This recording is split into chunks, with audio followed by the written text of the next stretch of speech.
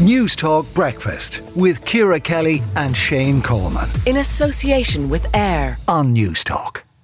Now, the national minimum wage should be increased in January 2024 by €2, which would bring it up to €13.30. Those are the calls from the Irish Congress of Trade Unions. And I'm joined now by Eoin Reidy, General Secretary of the ICTU, and Karl Deeter, Financial Advisor and Analyst. Eoin, I'll come to you first. Why do you think this should happen?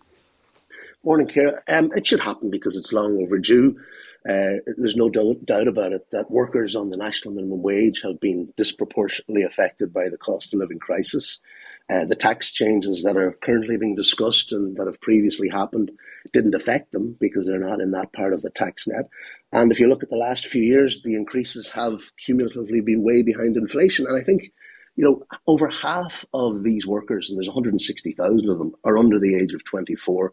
And I really think we need to give young workers a break. They have been shafted in the economy. They're outside the housing market, the rental market. Precariousness is very common for young workers. So I really think we need to give them a break. And it's affordable. It's a moderate request and demand, I would say. And we think it should go up in 2025 by another 2 years to get to the real living wage. Let me bring in Karl Deeter. That all sounds very reasonable, Karl. Yeah, but you also have to counter it by thinking that, people below age 24, 160,000 of them, a lot of them would only be starting out into the job market. They'd be living at home. And I think as well that if you're looking to raise wages without any change in productivity, we're going through inflation at the moment. We actually tried this kind of thing of raising wages to match inflation in the 1970s, and you got 1970s styles result. There's been good research on this, and there's a few things. You can't assume that people on minimum wage are poor because it doesn't look at the household income that they live in. So that's just a complete misnomer. We also need to understand that when this was studied in the USA, where they do very deep statistical analysis, that they said raising the minimum wage, in their case it was $15, would lift 1 million people out of poverty. That's a really good outcome. The not so good outcome is that it would result in 1.3 million job losses and have a higher future barrier to job market entry, particularly amongst young men, particularly amongst minorities. And what you would actually find is this would actually be more likely to push companies that might hire people on minimum wages towards things like automation, like checkouts in supermarkets, like checkouts in fast food places that were the starter jobs in the past. Eoin, what do you say to that? There'll be increased job losses. It will be fueling inflation. There are downsides to this. It isn't all a win. Yeah, well, I don't agree. I'd look closer to home. I'm talking to you from Berlin. I'm at a trade union conference over here. And, Germany is a progressive, modern economy, centre-left government. They raised the national minimum wage here by 17%, from €10.25 to €12 in 2022. The sky did not fall in. The world didn't end.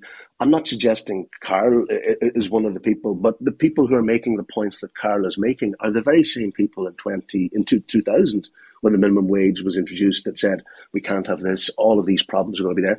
There is a clause in the legislation where employers can go to the Labour Court and plead inability to pay. I don't have the latest stats on that, but very few actually do, Ciara. And I wonder why that is, because it is manageable. So I really think we also need to stop discriminating against 18 and 19-year-old adults who get 90% and 80% of the minimum wage. Lots of countries don't do that. And the other argument you hear is, Ireland has a very high minimum wage. Well, if you look at purchasing power, we're probably mid-table. We're behind Belgium, Germany, the Netherlands, France, Luxembourg, Slovenia. So we're a rich country. We can do more, and we need to reach out to those young workers and apprenticeships as well. They're excluded from the minimum wage. That's wrong. So I really think young workers need a break. Okay. I have No, that's fair. I'd like to bring Karl back in to address those points. Yeah, so I think that if we were to say, there's different ways you can look at the same problem, okay? So I think, myself and, people working unions, we all agree that, people being on low pay is not ideal. But you can look at that from the perspective of just give them more money, which is one way of looking at it, which is what this is, because there's no change in anything, just give them more money. Or my perspective, which is figure out ways to help the less well-off earn more. Like, for instance, invest more in vocational training, do things like that. So calling it discrimination, at the same time we have tax discrimination where, for instance, people on minimum wage effectively pay no income tax. In fact, people far above minimum wage effectively pay no income tax. And yet we have a tax system that is then there to support the less well-off. So I think if you want to be like countries like Denmark, which is what we keep on hearing, let's be like Denmark. Okay, then bring the tax bill down to people on minimum wage too.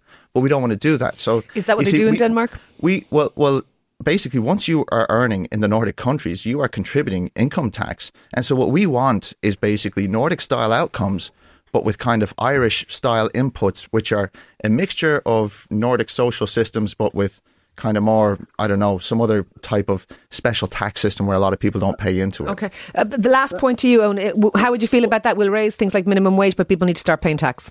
I agree with Karl completely about vocational training. What's interesting about Denmark, and it's a good example, Denmark doesn't actually have a minimum wage. What they have in Denmark is they have a situation where about 80% of the people are in trade unions because the government supports trade unions and collective bargaining. And the minimum wage is the wage that the union strikes in the various sectors. I'd much prefer if we had that, quite frankly, because in Ireland, private sector employers effectively, in many cases, say, do you know what, you're organised, but we're not going to talk to you, and there's nothing you can do about it except have a strike. So if we could have Denmark, I'd love that. Karl is laughing here. Because the sales pitch had to come in eventually. Everyone should join the union. We all be a part of the big cartel of labour price fixing. Yeah, of course. Mecca, go for it. Price fixing, yeah. You're talking about things being better, Karl. I'll tell you what, it shows quite clearly countries that have higher levels of collective bargaining, workers do better. It's a better economy for the employers as well. So it's a win-win. But anyway, I don't know how it worked out in Russia and places like that. But anyway, okay, fair enough. All right. We will leave it there this morning, gentlemen, but I appreciate both of your inputs. That is Eoin Reidy, their General Secretary of the ICTU, and Karl Deeter, Financial Advisor and Analyst. Let us know what you think this morning. Do you want to see the minimum wage raised €2 by next January? That would be $13.30. If you're an employer, is that affordable? Will people lose jobs? We'd love to hear from you this morning. 087 1400 106. Newstalk Breakfast with Ciara Kelly and Shane Coleman. In association with AIR On Newstalk.